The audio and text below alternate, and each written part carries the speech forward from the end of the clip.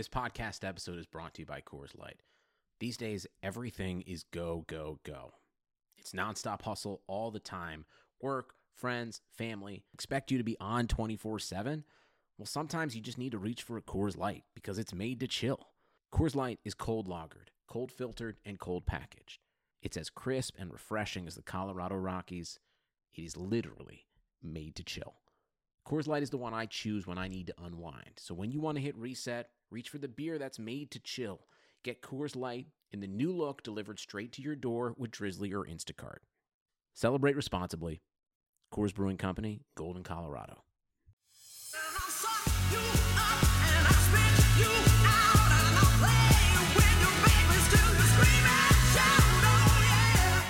Welcome to Burn It All Down, the feminist sports podcast that you definitely need. I'm Amira, and today I'm joined by Jessica and Lindsay. On this show, we're going to be talking about coaches. Good coaches, bad coaches, everything in between, much to do about coaching. If we're holding women to a higher standard as far as not being abusive, you know what? I'm fine with that. Plus, we will burn some things that need to be burned. 90,000 people in a football stadium right now anywhere, but especially in Florida? Again, I ask, what the fuck? Shout out the torchbearers who are leading the way during this time and let you know what's good in our worlds. On Thursday, we will be dropping an interview. I chat with Ziara King and Madison Hammond from the NWSL about what it's like to be rookies during this very unusual time. But before we get into all of that, I wanted to ask y'all about statues. Yes, statues. There was an announcement that Marta is getting a statue in Brazil. There has been more conversation about LeBron and a statue, statues. And it made me wonder, if you could give anybody a statue, who would it be? But really what I'm mostly curious about is where would you put it? Which is a used conversation in it. And I can say from experience, when me and Jessica went on a trip in Clarksville, Tennessee to try to find Pat Summitt's statue, that took forever because it's in the most nonsensical place in the world, that location matters almost as much. Where would you put a statue, Jess? Well, I found out this week that Sue Bird doesn't have a statue, I'm pretty sure, like 98% on that, and we'll talk about why she deserves one later in the show. So where would I put it? So I've been into Seattle one time, and so sorry, Seattleites or whatever you call yourselves, but there's like a huge public park not far from the tower, and she should just be kind of like in the middle of that. Yes. And the ease of finding it is should be key here, because it doesn't make sense if you have a statue but nobody knows that it's there. Lindsay, where would you put a statue, and who would you make a statue of? I know it's obvious. We just talked Sue Bird. Now I'm going to say Megan Rapinoe, but it's because of that pose, that World Cup pose is just made for a statue, right? Like that arms up, chest puffed out. And I'm being real petty right now. And I know I don't want to define her by Trump, but it does happen to be in the middle of New York. But I would just love if it was across from Trump Tower in New York City or something like that, where it would be easy for a bunch of people to find it. And Trump would have to see it every single day when he is out of the White House. And that would make me happy. I also think, I don't care where it is, I just think somebody should make a Simone Biles tumbling, because it would be the coolest statue ever. Houston could use that. Yes, absolutely. I mean, this is all coming on the heels of the Mellon Foundation announced that it's pledging $250 million over the next 5 years to change the inadequate statues we have in this country. A lot of this is part of taking down racist people and Confederate monuments and memorials and reimagining those spaces. On a lighthearted note, it's fun to think about athletes, but the built environment matters, and statues actually convey values and ideals. And so I am looking forward to reimagining statues, and I would love a Simone Biles mid-tumble 1,000,000 feet off the ground so you can see how high she gets, in the middle of that park downtown in Houston. This week on Biad, it's all about coaching. There's many different ways that we want to think through coaching in this segment. And first and foremost, I want to start by talking about access to coaching. It's something we've covered a few times on the show, that the pathways to the sidelines or to, the side of the court is not always linear and it's not equitable for many people. And so when we think about coaching first and foremost, there's real barriers to access to the profession. And to start, Lindsay, I want to ask you, what are the current stats looking like in terms of coaches in a league that we're all very familiar with, like the WNBA? Yeah, so for Power Plays, I ran the stats on gender and race of coaches in WNBA history. This was because this is the third year in a row that we've seen 2 white male coaches dueling it out in the finals. And I was kind of curious, historically, what does that mean? And I've got to say the numbers aren't shocking for those of us, but there's a difference between shocking and still upsetting, right? It's okay to be upset still by these numbers. So first of all, in the league's debut season, 1999, 90% of all head coaches were women. I think 3 of them were Black women and 6 were white women. Starting in 1999, though, men had already become the majority of the head coaches in the WNBA, and they have held at least half of the league's head coaching positions in 18 out of 22 seasons, including 5 of the last 6 years. So this isn't getting better. So the most prominent women's league in the world almost is predominantly coached by men. It's obviously far worse for Black women. 18 Black women have coached a total of 44 WNBA seasons. 21 white men have coached a total of 130 WNBA seasons, which means white men are essentially getting 3 times as much coaching time in the WNBA. And this goes to rehires as well. There have been 8 male coaches that have been rehired as a head coach in the WNBA more than once in their career. So they've gotten more than 2 stints as a head coach, 8 male coaches. Only 1 woman, and it's a white woman, the late, great Ann Donovan, has been rehired as a head coach in the WNBA more than once in her career. This was the 13th playoffs with no Black women at all head coaches. We've only had 2 Black women coach in the WNBA finals in history, and neither have won a championship. This is not good enough. Absolutely not. I mean, those are absolutely startling statistics. And sadly, they're in line with a lot of trends that we saw. And this is one of the undersides of Title IX that we don't talk about quite enough. And I've said this statistic on the show. I say it when I give any talks almost anywhere. But when we think about like college coaching statistics, for instance, before Title IX, women coaching women's sports were upwards of 95% of those in coaching positions. Now they are under 50%. And so as positions get incentivized, get professionalized, what we see, like many other walks of life, is that women, particularly Black women, get meted out of those kind of hiring pools. And what we get is these statistics that Lindsay mentioned. And it's at the professional level as that example and at the collegiate level. But it's coaching issues do not just start when you get to college. Jessica, Texas football. Texas high school football. Mm-hmm. Tell us about it. Well, it's interesting to bring up Title IX because that was, 1973? And so there was a huge shift in Texas in the late 1960s, specifically ending in 1970, which was the desegregation of high schools in general. And so what we've seen ever since then is Black head coaches were pushed out. They would take all their players, but they would get rid of the coaches.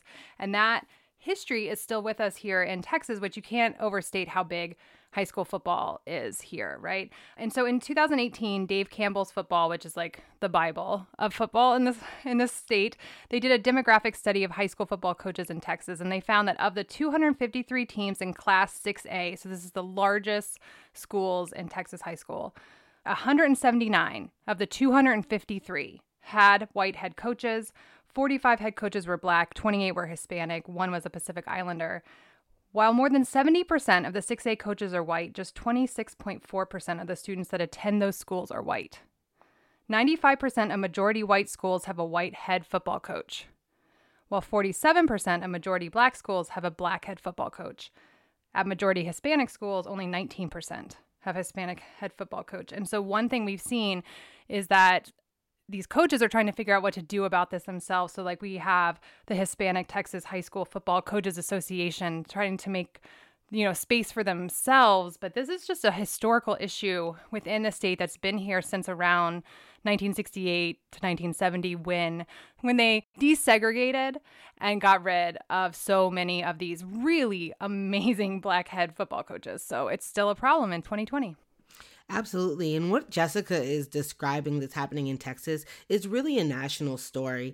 It's a national story about the costs of integration in reality. One of the things that happened as Black institutions crumbled under the weight of so-called desegregation was that Black professionals got completely written out of those spaces. So this is a story that's happening in schools. When you think about schools integrating, one of the massive things that happens that we don't talk about enough is that Black teachers were largely out of work because they were not being hired in these new integrated schools. In sports, this is really something that we know as a phenomenon that happens.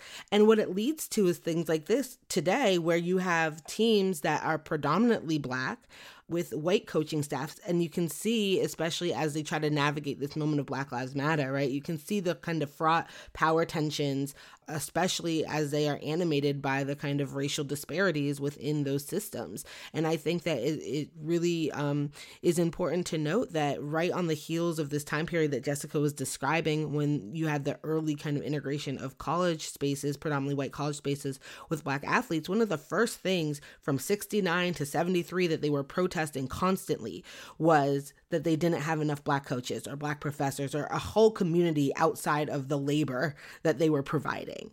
So I think that those are some of the racial implications of these coaching disparities. But also, why is this important about gender disparities? Jess? Yeah, so I think one of the huge issues that we see, especially in youth sports for girls, is that they just stop playing sports, and the older they get, the worse this gets. And so coaching could be an answer to this, right? And so the Women's Sports Foundation released a report last year. It's called Coaching Through a Gender Lens, Maximizing Girls' Play and Potential. It's very long. You should go read it if this is something that you're interested in. And what they did is they talked to girls and their parents about what coaching strategies would help girls in particular stay in the game. And it almost feels basic when you read it, but what they found was that a lot of these coaches don't do these things. So it's like emphasizing fun, effort, skill development, have girls set personal goals that each one of them can meet, positive and encouraging feedback for both successful and unsuccessful performances, and that these are the kinds of things that will allow girls not to worry all the time, that girls in particular have, like when they start to feel all this angst and anxiety around it, that's one thing that will have them drop out. And I think this is important in that it speaks not only to the gender lens through which we view coaches, but also that we have to consider that there might be different strategies for successful coaching two different groups, right? And in this case, we're talking about girls. Absolutely. And so I think that Jess mentioned like the various alliances that are trying to work in certain sports to address these coaching disparities and issues. And we've seen this on a larger scale as well. Lindsay, what is one of the ways that you're seeing programs being put in place to address some of these coaching disparities?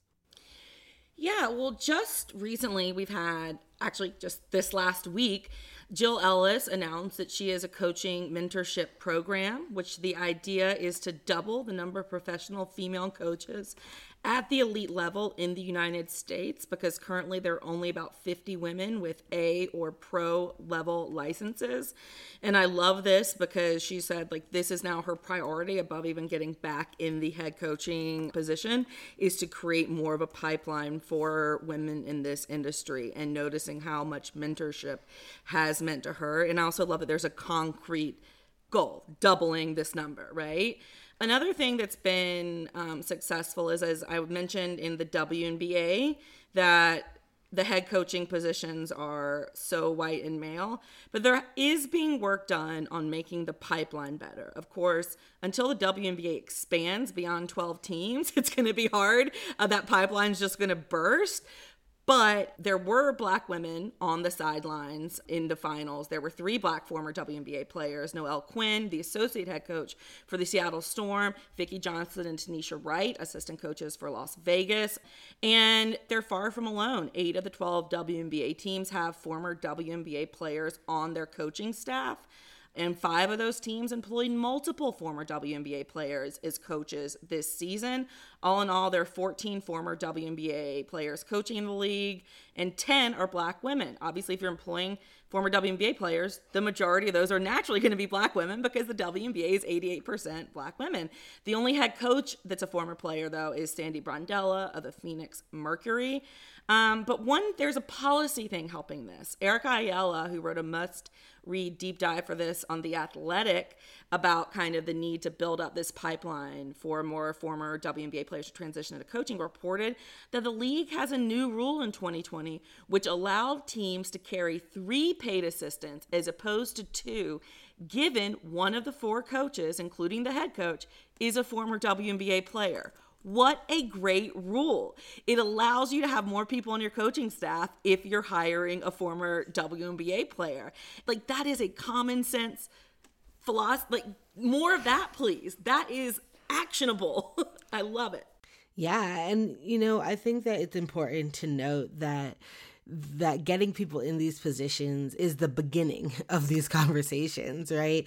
Retaining, sustaining, supporting, not seeing, these steps as stepping stones, right, to the men's game or other things like that.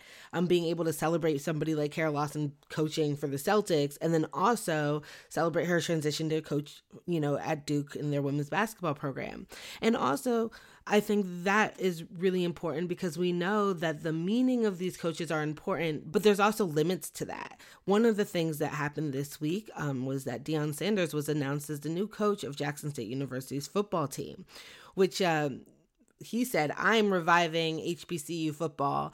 And there was all the discourse around if this is what was going to bring HBCU football back, or if this was going to be better, if he was going to be somehow more understanding. And it was like people forgot that, I don't know, a month and a half ago, Deion was out here tweeting that players opting out of all sports believe the game will go on without you. This is a business. No one's bigger than the game itself. Only the refs, umps, and officials are important, that you can't play without them, not you. #truth. So no, Deion Sanders is not going to completely eradicate the capitalist exploitative system that college football is built off of, right? He literally just told you 6 weeks ago.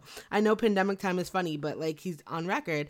And then also, we're wondering if this makes it more, I don't know, progressive. I mean, I guess in some ways, but also the second thing he did was now I'm here. We got to bring bar school to Jackson State.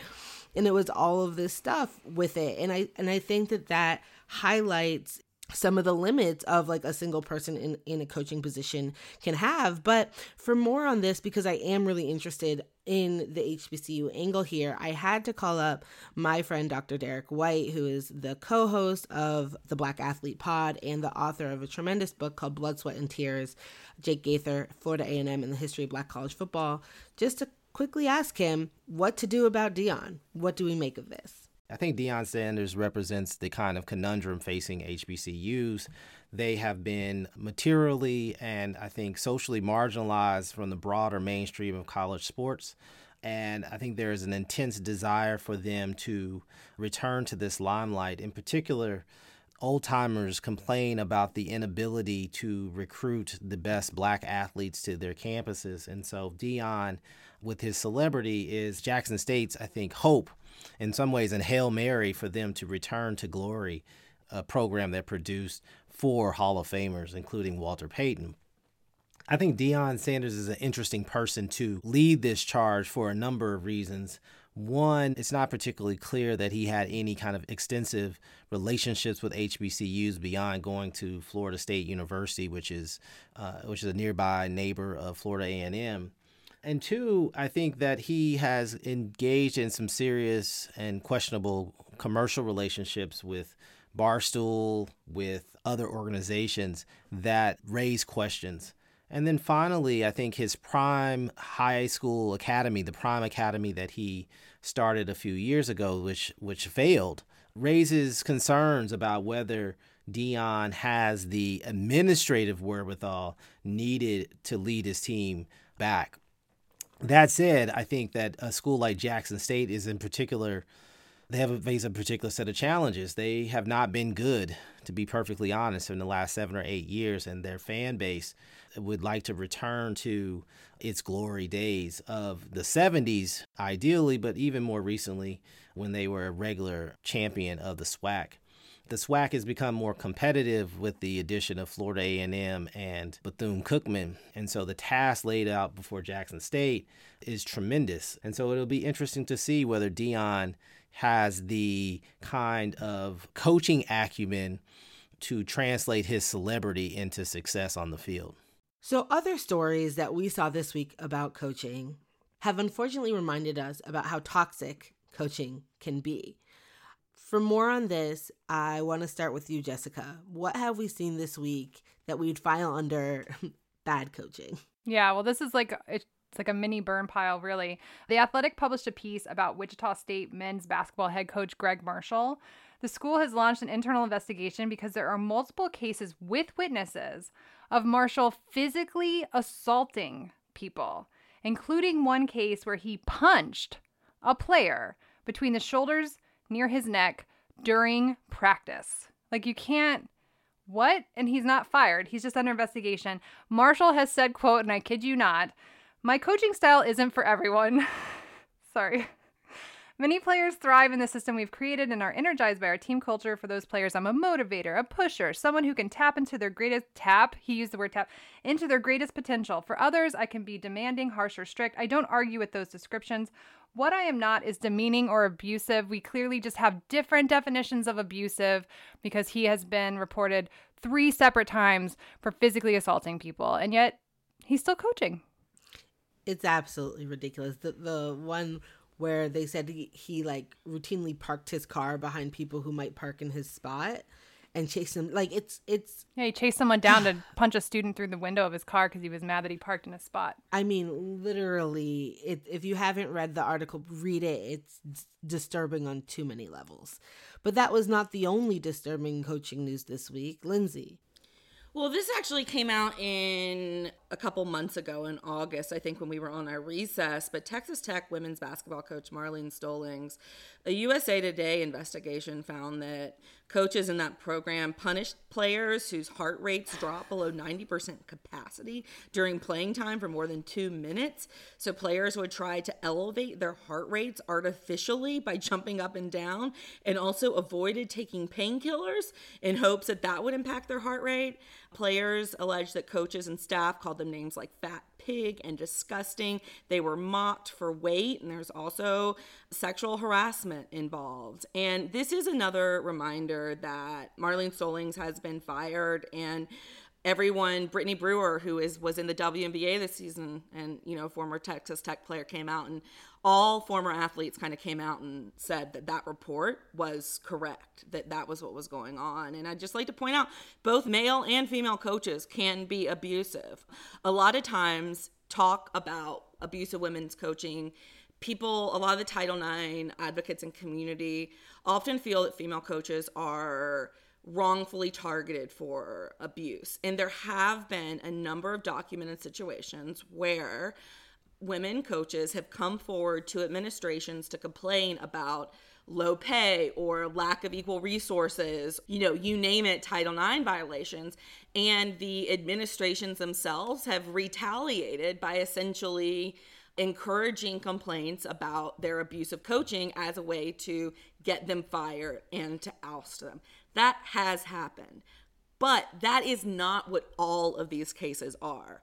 There are also a lot of cases where female coaches are downright abusive, and that needs to be taken seriously. And I do not care that male coaches often get away with being abusive at a higher rate.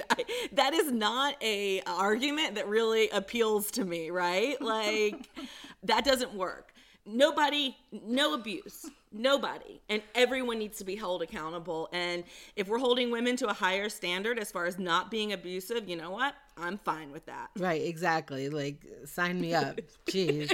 And that story just hurts me so much, especially the heart rate thing, because there's so many ways to be abusive. And like Lindsay alluded to, there's too often that abusive coaches very easily slide into another position. I couldn't help listening to that, Lindsay, and thinking about Jordan McNair and thinking about neglect that led to a death, and how DJ Durkin just like kept fucking coaching. And then even when he was fired, like, you know, Jess talked about it on the show, how he was then like hired to be like a special person down at Alabama under Saban, even though he's not a good coach. And if anybody wanted an update on DJ Durkin, he's assistant coach now to Lane Kiffin at Ole Miss.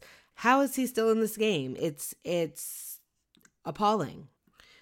So often when we talk about coaching, we do talk about how toxic or abusive it can be, but we did want to stop and have a little bit of a conversation about what good coaching looks like. So if you want more of that conversation, please check out our October Patreon, where Jess, Lindsay, and I break down thoughts about good coaching, examples of good coaching, and I chat with Erica Dombach and Ann Cook of the Penn State women's soccer team and the women's national team about their path to coaching and what they think makes a good coach. Just a reminder, we have our interview episode dropping on Thursday. When this episode airs, many people will have just celebrated Indigenous Peoples Day. And as part of that, I'm really excited to talk to Madison Hammond, who just became the first Native woman to play in the NWSL. I also talk with both Madison and Ziara King, we welcome her back to the show, about what it's like to be rookies in this very unusual season, particularly as Black women who, while they're rookies, are also demonstrating that they are leaders off the pitch in terms of pulling the NWSL along in terms of racial issues. You know, you get to the league and you realize just how few Black and brown girls there are in the league. And it's like, whoa.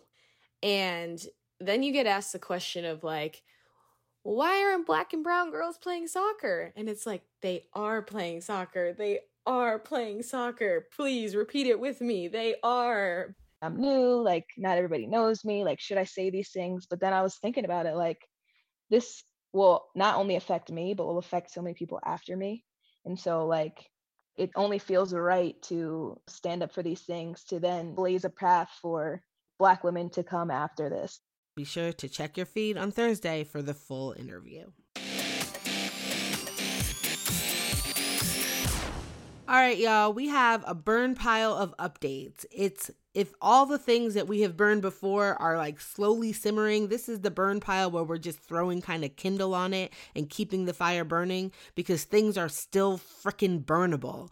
So for our first updated burn, I'm going to kick it off. Last week I talked about some of the Title IX things and cuts that were happening as one of the what's ugly in sports return. And I just wanted to give a brief update on the University of Minnesota that has now completed these cuts, which includes indoor track and field. It includes 98 athletes overall. The reason why I want to particularly draw our attention back to this is that these cuts were voted on. They passed by just a 2-vote margin. But it also comes on the heels of Minnesota announcing the full cost of their testing program. They didn't announce a number because they don't want to, but they indicated that not only they were making these cuts, obviously because of the pandemic circumstances, but because the testing program for bringing Big Ten football back has put them in even more of a deficit. And so these things that we had mentioned on the show that we were watching happening from university to university, they're here, they're happening, it's infuriating, and I wanted to just give an update about that. The other update I have is about the NFL and COVID tests, which have not gotten better, shockingly. As of this morning, we're recording on Sunday morning, the Patriots and Broncos game has been postponed again because the Patriots facility is shut down again because there's another positive again. If you're looking for more agains, there's yet another positive out of the Tennessee Titans facility. This time it is a staff member. And it also comes on the heels of an announcement that after this facility was shut down last week, a group of players still got together at a high school football field to continue to train together, even though the point was to stay away from each other. So here we are. And to sprinkle a little more goodness on that, there are reports that both the Bears and Kansas City now has positive COVID tests. And if you remember, Kansas City played who last week? Oh, that's right, the Patriots. After that game, Gilmore tested positive. So, I don't know. We're just kind of watching this roll merrily along, and it's racking up more and more positives as the season goes down. I honestly don't know how we finish the season, but they seem dead set on doing it, despite the fact that they're having COVID outbreaks across the country in various facilities. I just want to burn it down. Burn. All right, Jessica, what are you updating us with? More COVID in college football. So according to the New York Times, at least 915 new coronavirus deaths and 58,539 new cases were reported in the United States on Friday, October 9th. Over the past week, there have been an average of 47,782 cases per day, an increase of 12% from the average 2 weeks earlier. There has been a nationwide increase since mid-September. We're back in a trouble spot. And despite all of this, the governor of Florida, Ron DeSantis, a Trump sycophant, and if he's not the most kiss-ass of the Trump flunkies, he's definitely vying for the position. He announced this past week that stadiums in Florida can return to full fan capacity. Florida has famously struggled in its response to COVID, so what the fuck, I ask you? It looks like for now, the 3 NFL teams in the state will maintain limited capacity at their stadiums, but this weekend, after the University of Florida lost their away game to Texas A&M, Florida's head coach, Dan Mullen, said that next week when the Gators host LSU, quote, absolutely want to see 90,000 in the Swamp. The Swamp's the nickname for their stadium. Mullen, thinks that A&M Stadium at 25% capacity, around 25,000 people, helped their team beat his team. I mean, I'm not jazzed about the 25,000 number in College Station, which isn't that far from where I live, but 90,000 people in a football stadium right now anywhere, but especially in Florida?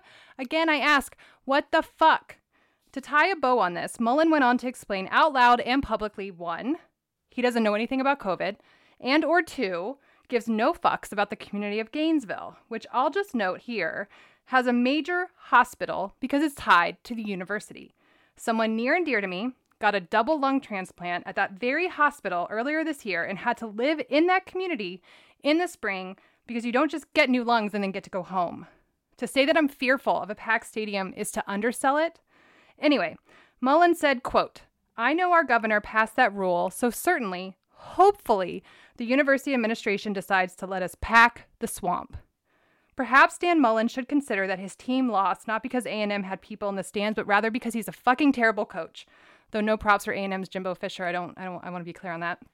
So this week, I want to say fuck Ron DeSantis, fuck Dan Mullen. So many of my family live in Florida, and they're in or near that age group that is most vulnerable to COVID. And when am I ever going to be able to see my family again? This is so distressing on so many levels. I have personal ties to this, but also just, what the fuck are these people doing? I just want to burn all this shit. So I'm just burn. Ugh. All right, Linz, take us home. All right, I've got 2 quick burns here, burn updates. First of all, Yelena Luchenko, the Belarus basketball player who was imprisoned for a 15-day sentence due to protesting in Belarus. Her lawyer has reported that she's in a cell with 3 other prisoners. She's struggling to sleep because of her knee injury. She was actually leaving Belarus to get that knee injury treated when she was arrested.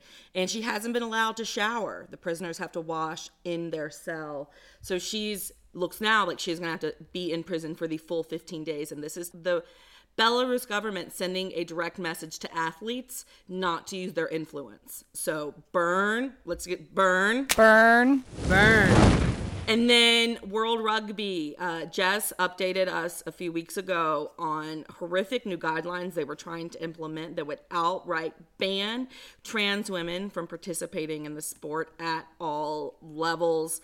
Well, despite public outcry, despite many organizations, up to 100 sporting organizations around the world coming out against this ban, and despite the fact that the vote wasn't supposed to be until next month, World Rugby announced this week that it has adopted these new guidelines. So it's just sneaking that in. So it's becoming the first global sport governing body to issue a blanket ban against trans athletes. Absolutely, unfathomably horrific. Burn. Burn.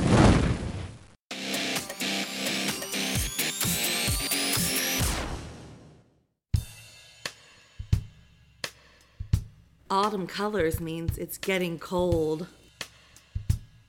I love fall, but brrr. It's like mull wine, so spicy and sexy. I love long fireside chats. Speaking of warmth and fireside, Burn It All Down will host its first fireside chat open to patrons in the top 3 tiers. You'll get to talk to all of us in an informal and casual setting about whatever you'd like. Our first fireside chat will be Friday, October 16th at 7 p.m. Eastern. It may not be sexy, but it'll be fiery as hell.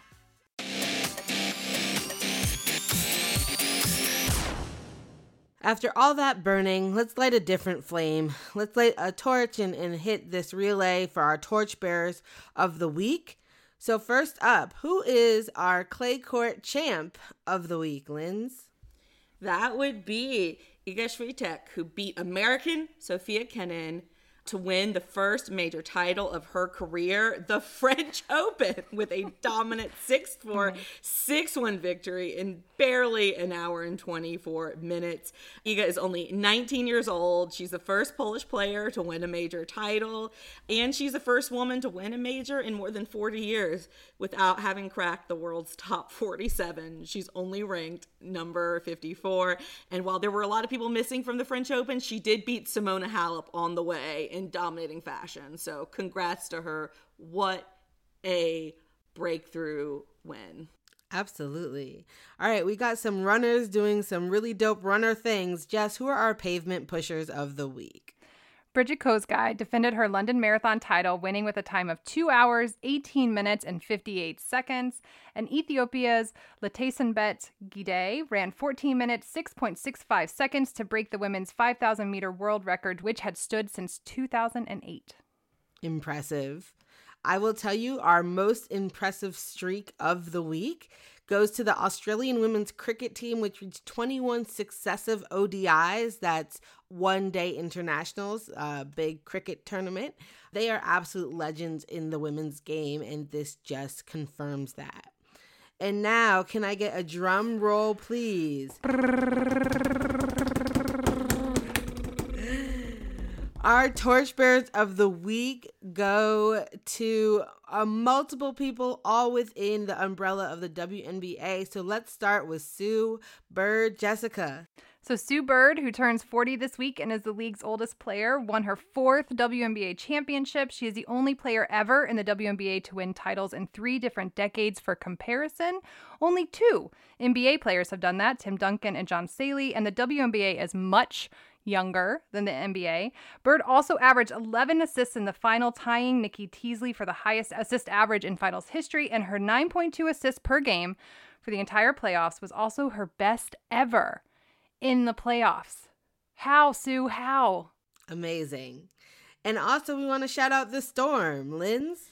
Yeah, they absolutely dominated in this playoffs. They've now won 2 of the last 3 WNBA championships and have the core to just continue to win. One of my favorite stories is they used last year when Stewart and Sue Bird were out. Dan Hughes says this isn't a year off. This is a year to get better. Every single person on their roster got better, and it showed when Stewie and Bird got back. And shout out to their owners, who we love here at Burn It All Down. They are the only all-female ownership group in the WNBA that we recognize, and it was great to see them on court celebrating with their wives, and it was just a big moment that ownership doesn't look like you think it has to look.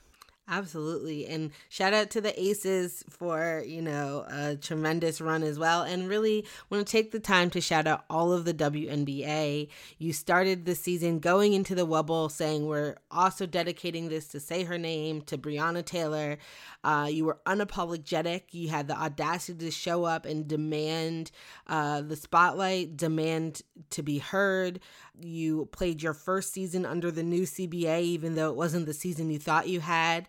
It has been a tremendous, unprecedented summer, but you've shown on and off the court why you guys are absolutely the blueprint for athletic activism, absolutely the leaders that we need right now, absolutely one of the most exciting leagues to keep an eye on. Your ratings, while everybody else has shit ratings, yours being up 68% is a testament to that. But beyond just the data and the numbers, the women and the non-binary folks in the WNBA are absolutely torchbearers. And if you needed to hammer that home in any other way, check out Alicia Clark summing this season up. It's a championship for little Black girls and Black women across this country, honestly. I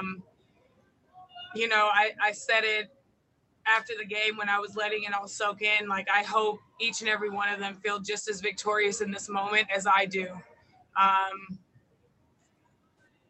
Because you should. We see you, we hear you, we acknowledge you, and your life matters. And that was what the season was about. So to be able to win a championship with that message, with that on our minds, man, it's special and really historic. All right, y'all, what's good in your world? Lindsay? Oh, I was hoping you would not go to me first because I forgot to write things down. I know I actually thought of things during this week. Okay, so first of all, my dog has just been extra special, amazing. What is not good is parrots. I do have to mention that I'm staying with my aunt and uncle in North Carolina right now, and they're out of town for the weekend. And so I am babysitting another family member who went out of town with them, their parrot. First of all, I knew that this person had a parrot when I was growing up. So I was like, wow, they got a new parrot. Nope, same parrot. This parrot is 30 years old. Its name is Baby. It is not a baby. And parrots can live until they're 80 years old. And I got to say, just trying to feed this parrot, I got bit so many times. Parrots are what is bad. But what's good is I'm surrounded by dogs. Also, Shireen, listen up. I have been enjoying the crap out of my basic pumpkin spice drinks this week and savoring every moment of it because I need a little joy in my life, and that's where I'm getting it. Shireen at this very moment is hate tweeting about pumpkin spice samosas that she found. So just so we all understand what's happening. Shireen, let me have this joy. Stop. I will go next. I have booked a hotel with my IHG points, the Kimpton. I love Kimptons. Anyways, I've booked a hotel to get away for a few days this week to write my last chapter of my book. And I just was like, guess what, y'all? You need to get the fuck out of your house and go finish your book. And so I will be going, and I get to use my away weekender bag that I got when they had a 50% off sale because nobody can travel. And I stare at it and what can I possibly travel to and use my bag? And now I have a reason. I'm going to mostly put books in it and then go to this hotel and write for hopefully 3 straight days and get this done. So that is what I'm very excited about. That's my what's good right now. Jessica. Yes, so I got a flu shot this week, and it felt good to be participating in the community in that way. I made 2 spoon cakes this week, which I texted Martin to let him know that update. They were both wonderful. One was blueberry and one was plum. And then Aaron loves to make Halloween decorations. So we have this one that we've had for years where he did the Stranger Things alphabet, like Winona Ryder does, and then he has the LED lights, and then he programs it to flash out Happy Halloween, and then to crazy flash with his Raspberry Pi. He does this thing. It's really, really cool. But then the new one this year is that he bought a projector and a see-through curtain, and he projects what looks like a ghost onto the curtain, so it looks like there's a ghost in our window in our house. It's like the haunted house at Disney World or whatever, and it's really cool. And now I want him to buy a projector and curtain for every single window in the house, which is not financially feasible, but I am just really into this. So kudos to Aaron. And then the last thing is this week I get to early vote. We're going in person. I cannot wait to cast my ballot. A few things to keep an eye out this week. Baseball playoffs are among us, and this week we'll be seeing the Braves and the Dodgers face off, as well as the Rays and the Astros. So baseball is happening, and so there will be a few games on this week. And the thing that I perhaps am most looking forward to, there's a slate of NWSL games this weekend. The Orlando Pride play the North Carolina Courage, and the OL Reign take on the Utah Royals. So you can listen to our episode with Madison Hammond and Ziara King, and then you can watch them play each other Saturday night at 8 p.m. Check it out. That's it for this episode of Burn It All Down. On behalf of me, Jess, and Lindsay, thank you so much for joining us. This episode was produced by award winner Martin Kessler. Shelby Weldon does our website and our transcripts and social media. You can find us on Facebook, on Twitter, and on Instagram. If you want to subscribe, check out Burn It All Down on Apple Podcasts, SoundCloud, Stitcher, Spotify, Google Play, all the places. You know the deal. For more information of the show, transcripts, links, all of that jazz, check out burnitalldownpod.com. You can email us. You can shop on our Teespring store. It is sweater weather, so pick up a hoodie or a blanket. Use the code FALLFLAMES for 15% off your order. If you're a Patreon, check your email for an extra special discount code for you there. As always, thank you for your support. It means the world to us.